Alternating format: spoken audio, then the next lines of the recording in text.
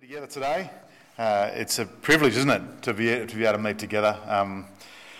I'm thrilled by that. Maybe it's, if you're first time here or first time back, maybe a big welcome to you. If you're visiting us and checking us out, welcome as well. Hope you feel at home and comfortable. We're getting close, aren't we, I think? We're getting close to back to normalcy. Maybe masks removed soon, hopefully. That'd be great. And I think hopefully we'll be able to sing soon as well. I keep on saying that. I think I said that the first few weeks in a row, last few weeks. So anyway, hopefully we can. I'd love you to have your Bibles open to Matthew chapter 6. So if you've got a Bible there, open up to Matthew 6. And we're going to focus on that teaching of Jesus about prayer. So Matthew chapter 6. I'm going to look that up while I'm going as well. And there's an outline also in your bulletin that you received as you walked in. That will be helpful to have open in front of you. And also, we're going to have a time of Q&A at the end, question, comment, word of encouragement, something like that, whatever you like. So just keep that in mind as we go through and have a look at this sermon. You might have something to write down, to remember, and then we'll see where that takes us at the end.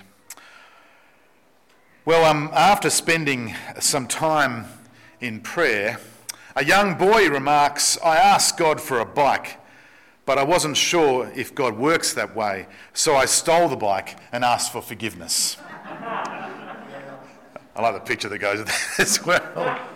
Evil-looking little child. So we're talking about prayer this week. Last week we started our series on, we just called it Reset, 5 healthy habits of growing Christians, 5 healthy habits of faithful Christians as we grow in maturity in Christ. And we thought about what it meant to reset our thinking when we gather together for church. And our big idea as we closed was, well, church was something we get to do. And prayer is the same, isn't it? Prayer is something we get to do. If you're a follower of Jesus, prayer is something we get to do. So today, what does it mean to reset our thinking when it comes to prayer? What does that mean? Well, we're going to see. Let's pray as we begin. Let's do that. Our Father, we thank you that we can come together today. We thank you for your word to us. And we thank you for Jesus' teaching on prayer that we can hear today. And we pray, as Jesus prayed, that we would put his words into practice. In Jesus' name, amen. So, as we read the Gospels, one of the things we learn very quickly is that Jesus prayed, and he prayed a lot.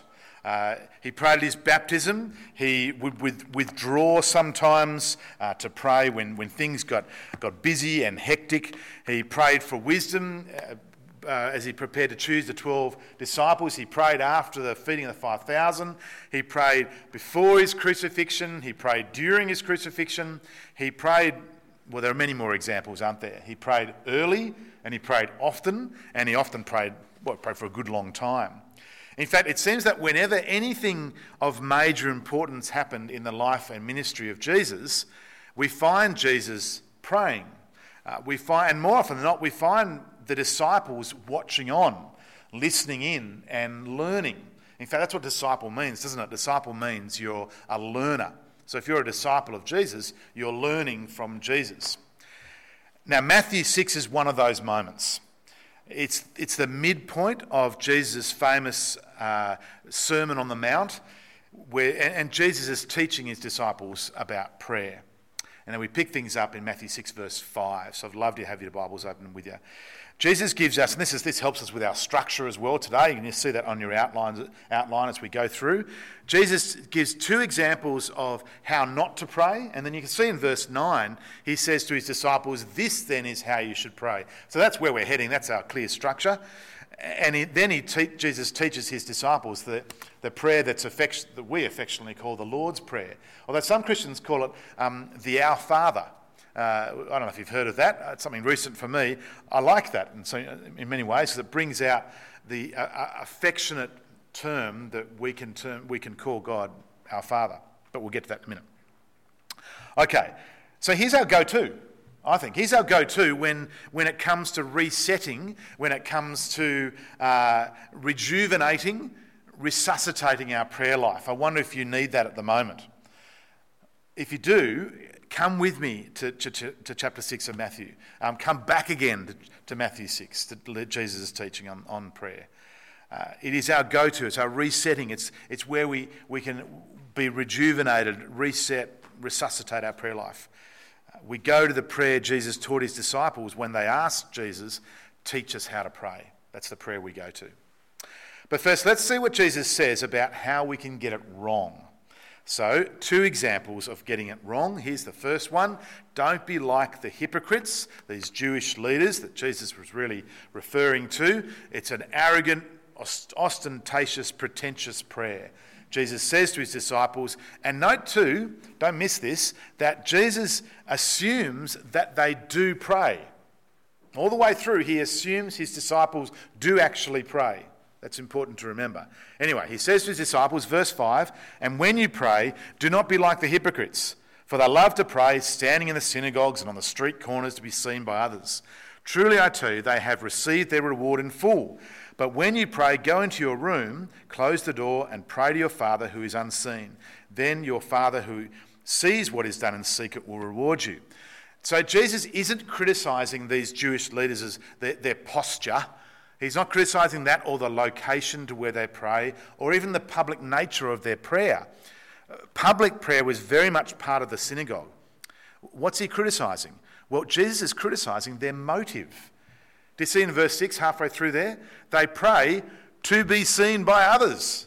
That's why they pray. And their motivation is not missed on God. Jesus says people who pray like that have already received their reward in full. That is, this is as good as it's as good as it gets for them. That's as good as it gets. No doubt they pray more in public than in private. They're only in it for other people's approval. In contrast to these hypocrites, Jesus says pray in private. Prayer is not about putting on a show.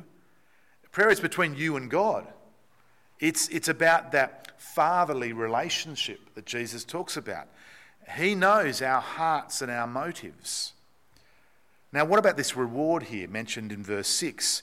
Well, we're not told exactly, but no doubt it is that fatherly relationship, that closeness, that intimacy we have with God as we pray to him, both now and forever. Now, these Jewish leaders, they get none of that. They get none of it. So that's the first mistake we can make with prayer. The second example of how we can get prayer wrong comes in verses 7 and 8. Don't be like the pagans and Babylon. So verse 7, and when you pray, again, notice the assumption that disciples pray. Followers of Jesus pray. And when you pray, don't keep babbling on like pagans, for they think they'll be heard because of their many words. Do not be like them, for your Father knows what you need before you ask him.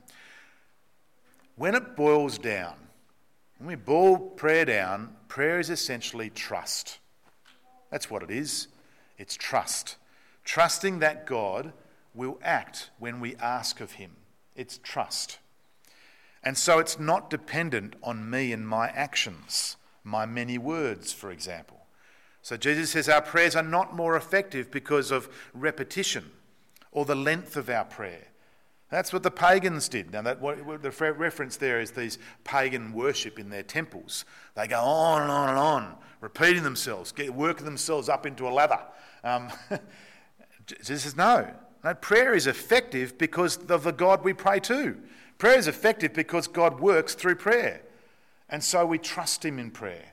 Prayer is not dependent on my many special words and the repetition. No, it's dependent on who I pray to, and I trust God. Now, that doesn't mean that we only pray once for something. In fact, Jesus says we ought to be persistent in prayer in Luke 18. And Jesus often prayed long prayers.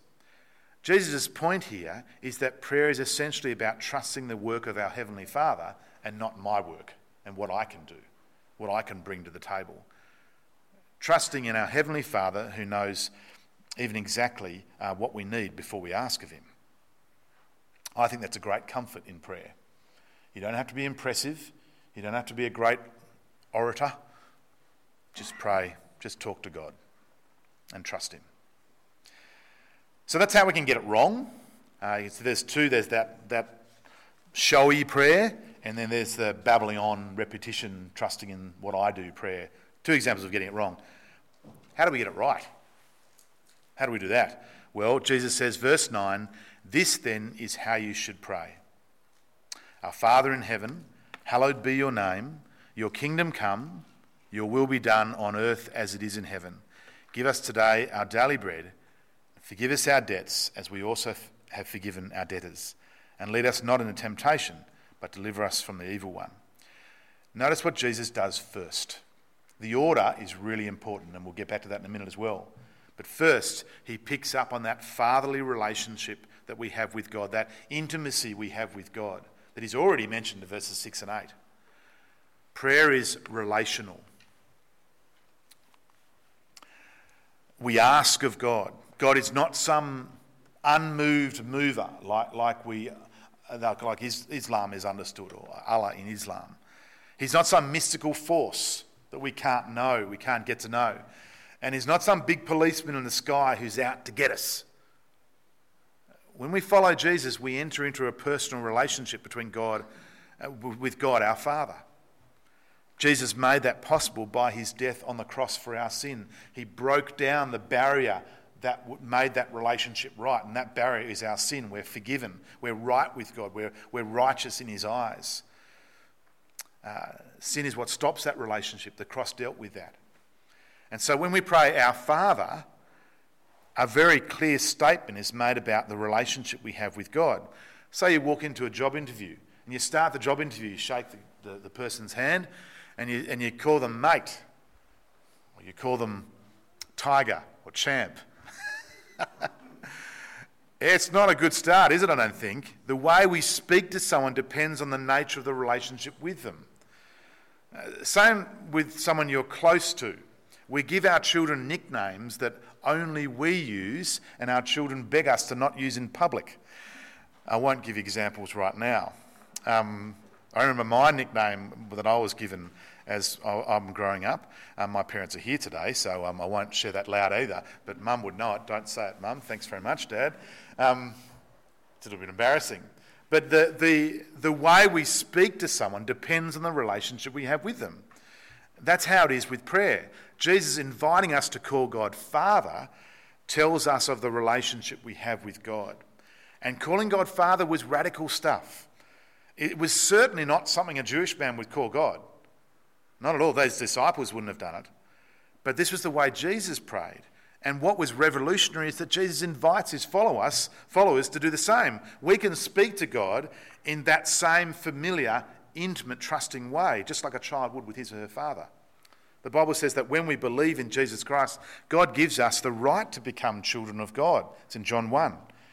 And then to help us know we really are his children, to help us be aware that we are his children, God sends us his Holy Spirit, a gift of the Spirit in our lives as we trust in Jesus. And part of the Spirit's work is to help us to pray as children to our Father.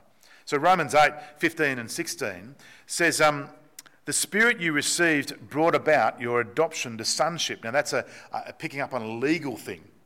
Nothing to do with men and women there. The sons received the adoption, the sons received the land. We can talk about that more later if you want to. And by him we cry, Abba. That's an Aramaic term of intimacy. We pray, Abba, Father. The Spirit himself testifies with our spirit, makes us aware that we are God's children. So with the help of the Spirit and through faith in the Son, we pray to God as our Father, coming to him as loving sons and daughters. Problem is that some of us here, we might have had bad fathers. So the concept of a loving heavenly Father, that's a little bit of a tough one to grasp. But this is the Bible's encouragement. The Bible's encouragement is to get to know God the Father through the Scriptures. Open up your Bible and read about God the Father in the Scriptures, rather than any earthly comparisons. Even if you've had a good father. Don't go there. Read about God the Father in the Scriptures. For it's in the Scriptures we learn that God is the perfect Father, who cares for his children, who listens to us, who understands what we need, who loves us with an everlasting love, who always knows what is truly best. Now, friends, it's that truth of our Heavenly Father that governs everything else that we read of in this prayer. So have that truth in your head as we go through this next little bit. It changes our perspective, doesn't it? Having God, our Heavenly Father, changes our perspective. Amazon founder and former CEO of Amazon, Jeff Bezos, he's the second richest man in the world. He's now a space traveller, as he likes to tell everyone. Anyway, he commented during the week at the Glasgow Climate Summit. He said, "Seeing the Earth from space changes the lens through which you view the world." And then he says, "But I was not prepared for just how much that would be true. It changes your perspective." Perhaps now he'd stop wasting billions on space travel and start helping the world. Anyway, let's not get sidetracked. But you know, there was actually a time. There was a time when we knew very little about space, the planets and the stars and the sun. Before the 16th century, I love this story. I'm pretty sure I've told it before. But before the 16th century, we all thought the sun revolved around the Earth. Perhaps typical of us humans, right? You know, we think we're the centre of everything, the centre of the universe even. But in 1530, a guy named Nicholas Copernicus, I've got a mugshot of him as well, he discovered that the Earth revolves around the sun. The sun is the centre. It's a total reversal of perspective, right? And as human beings, it reset our thinking about how we view the universe. That's what the Lord's Prayer does. Resets our thinking.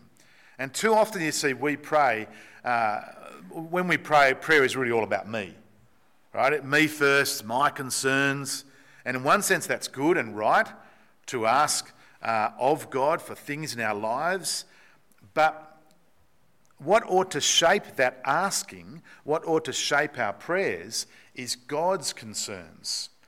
The Lord's Prayer challenges our perspective. It resets prayer. It puts prayer back in the right order. It's not me first, it's God's concerns first, and that'll determine what I pray for. It'll determine how I pray. So the first half of the Lord's Prayer, what we're asking for God. You can see it in your outline there. I'll try to make it clear. We're asking for God over the page of the outline. You could say this is, excuse me, this is like the vertical, right? The Lord's Prayer, the first half of the Lord's Prayer, the first few lines are the vertical. We're asking for God. Then, the second half, we ask for ourselves and in our relationships with others. Let's just call that the horizontal, if you like. People sitting next to us that we know in our life. So, the first thing a follower of Jesus ought to ask of God is that his name is hallowed or made holy. We're acknowledging in this prayer, we're acknowledging God's purity. We're praying for God's reputation. We're praying for God to be known, honoured, set apart. That's what holiness means. Set apart for all that he is. That's what his name refers to, all that God is. It's not referring to a particular combination of Hebrew letters, but all that he is, his glory and his grace. It's a prayer for God to be known as God everywhere, in all his holiness. That's what we're praying for. So after praying for God's reputation, we pray for God's rule. Your kingdom come, your will be done. Again, this is revolutionary stuff. For our culture today says I am king. Me first, my rights. It's a song we love to sing here at Robbo Anglican. It's a Colin Buchanan song. The Lord is king. He's going to look after everything, every single thing in this world, because this is his world. It's not my world. This is his world. We pray for God to be king. They're simple but profound words, aren't they? This is what we pray when we pray, your kingdom come. I'm not king, the Lord is king. He's the one who rules. And to pray for God's kingdom to come is to ask God to rule for everything to come under his control, his will to be done. So let me give you some examples. We pray for ourselves. Well, we ask God to reign as king in my heart, in our hearts, to do things his way, not ours, to be obedient to his will. We pray the same thing for our families. Our homes being places where God's rule is lived by. We love each other, we serve each other. We pray for God to rule in our churches, asking God to conform our lives and relationships to the gospel. We pray for this community, our broader community, if you like, that our community here, Robertson and Burrawang and further afield, I suppose, our big community will be a community of not where strangers become neighbours. It's a good way to put it, I think. Where the poor are protected and the weak are defended, where things flourish for the glory of God. And we pray your kingdom come for our nation, that truth and sacrifice and justice will always prevail over selfishness and greed. And we pray that one day all things will be made right when Jesus, God's eternal King, returns in glory. So God first, right? God first, that's that vertical over the horizontal, but that doesn't mean the horizontal has no place. It's a secondary place though. God invites us to pray to him, to cast all our anxieties on him. So next James says we ought to ask God for our daily provision, our daily pardon, and our daily protection. 3 P's, easy to remember. Our daily provision, pardon, and protection. But these are not requests just for me. You notice in the Lord's Prayer, me as an individual, verses 11 to 13 are plural. We ask for us. You see that? We're asking for each other here, for his church. This is a prayer for the people of God, a prayer for one another. So, we ask God to give us our daily bread. Note where we are only asking God for what we need. It's a daily ongoing dependence on our Father in heaven. Christians ought to not to be into the business of stockpiling for selfish motives, whether that's toilet paper or whether it's vaccines. The prayer is for our needs, not our greeds. It's a great line. I didn't make it up myself. The prayer is for our needs, not our greeds. You see, we're also acknowledging God's provision. He's the one who provides. God provides us with work. He provides us with an income. He provides us with an ability to grow food. All of that is a gift from God. That's what it's acknowledging. And finally, Jesus is teaching us that our true needs are few. Jesus didn't tell us to pray for duck à l'orange. I'm just trying to think of the most fancy food I could. He's just basic necessity. Contentment, not craving for what God has not promised to give. And sometimes, possibly much, much more often, out of the abundance of his grace, he gives us much more than we need. And at those times, our response to such occasions must be thankfulness and generosity. All right, verse 12. We ask God to forgive us our debts or our sins, as we also have forgiven our debtors. That's those who sin against us. Jesus teaches us to remember who we are, what we need before a holy God. We're sinful, we're broken, and we need forgiveness. That's why we had Psalm 51 read for us earlier. We ask God to create in me a clean heart. Restore me. We need his mercy, we need his grace. And just as we ask for daily provision, we ought also to ask for daily pardon. Forgive me, Lord. It is something we ought to do daily, not as a I'm becoming a Christian again today. No, it's about trusting and thanking for God's mercy and our need for it. It's about understanding, being reminded that we need God's mercy and grace as we live in relationship with him because of the death of Jesus. Such forgiveness ought to then spur us on Just forgive others. Forgive as the Lord forgave you. We shouldn't read it as a condition of our salvation, but instead it's an assertion, if that helps. We forgive because the Lord forgave us. In fact, one of the strongest proofs that we've received forgiveness from our Father is our commitment to forgive others and not to hold grudges. For the forgiven forgive. That's what Jesus goes on to teach in verses 14 and 15. You can read that later on. It's worth pausing for a minute, isn't it, and saying, is there someone you need to forgive at the moment? Someone who has done you wrong. Perhaps there's someone you need to say sorry to and then accept their forgiveness. Pray for a heart like God's, forgiveness like his. Okay, finally, we ask God, our Father, for his daily protection. Lead us not into temptation. Deliver us from the evil one. In the cinematic masterpiece, Finding Nemo, hope you've seen it. If you haven't seen it, great movie. It's a bit of it, I don't know, I get a bit emotional with Finding Nemo. I've seen it. I'm going off my notes, very dangerous. I've seen it numerous times because when I was teaching years ago, doing Christian studies teaching at school, I used Finding Nemo as a way to illustrate God's plan of salvation.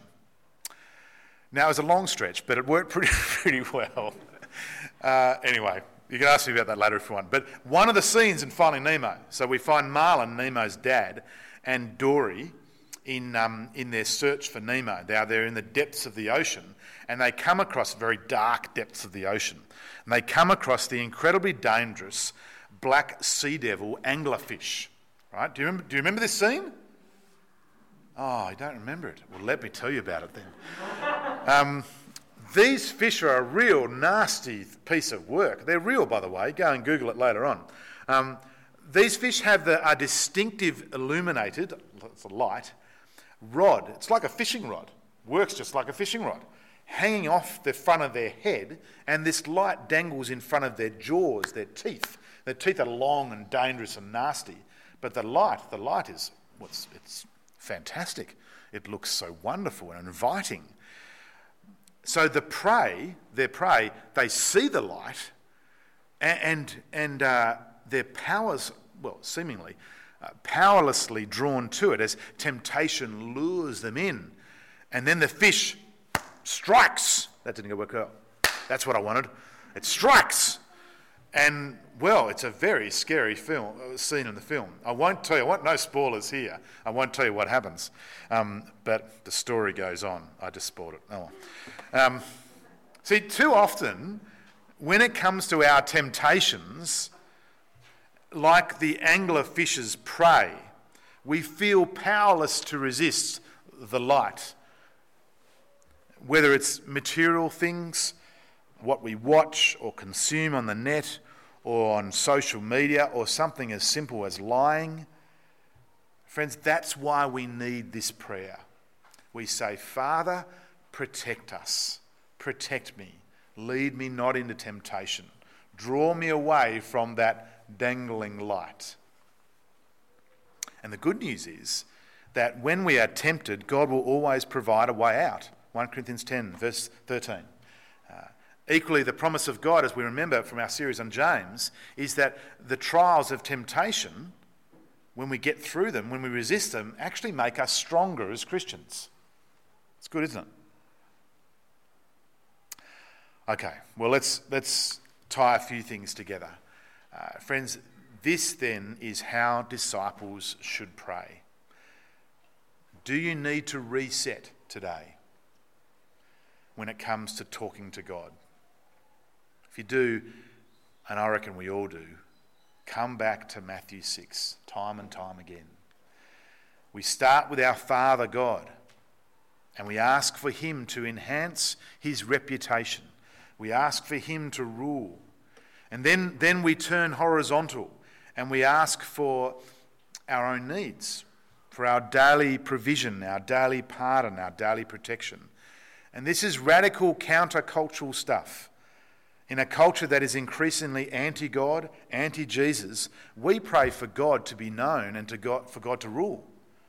In a culture where normal behaviour is self-promotion, my rights over yours, I'm more important than you, we pray for God's promotion. We pray for God's agenda, not ours. And in a culture that promotes comfort and independence and luxury, followers of Jesus, we pray for our daily bread. In a culture that's convinced of its own goodness and righteousness, we ask God for forgiveness. And in a culture that celebrates giving in to temptations, we ask God to lead us away. Friends, today let's reset our prayers. How about we pray right now? Then we have a time for questions if there are any. Let's pray.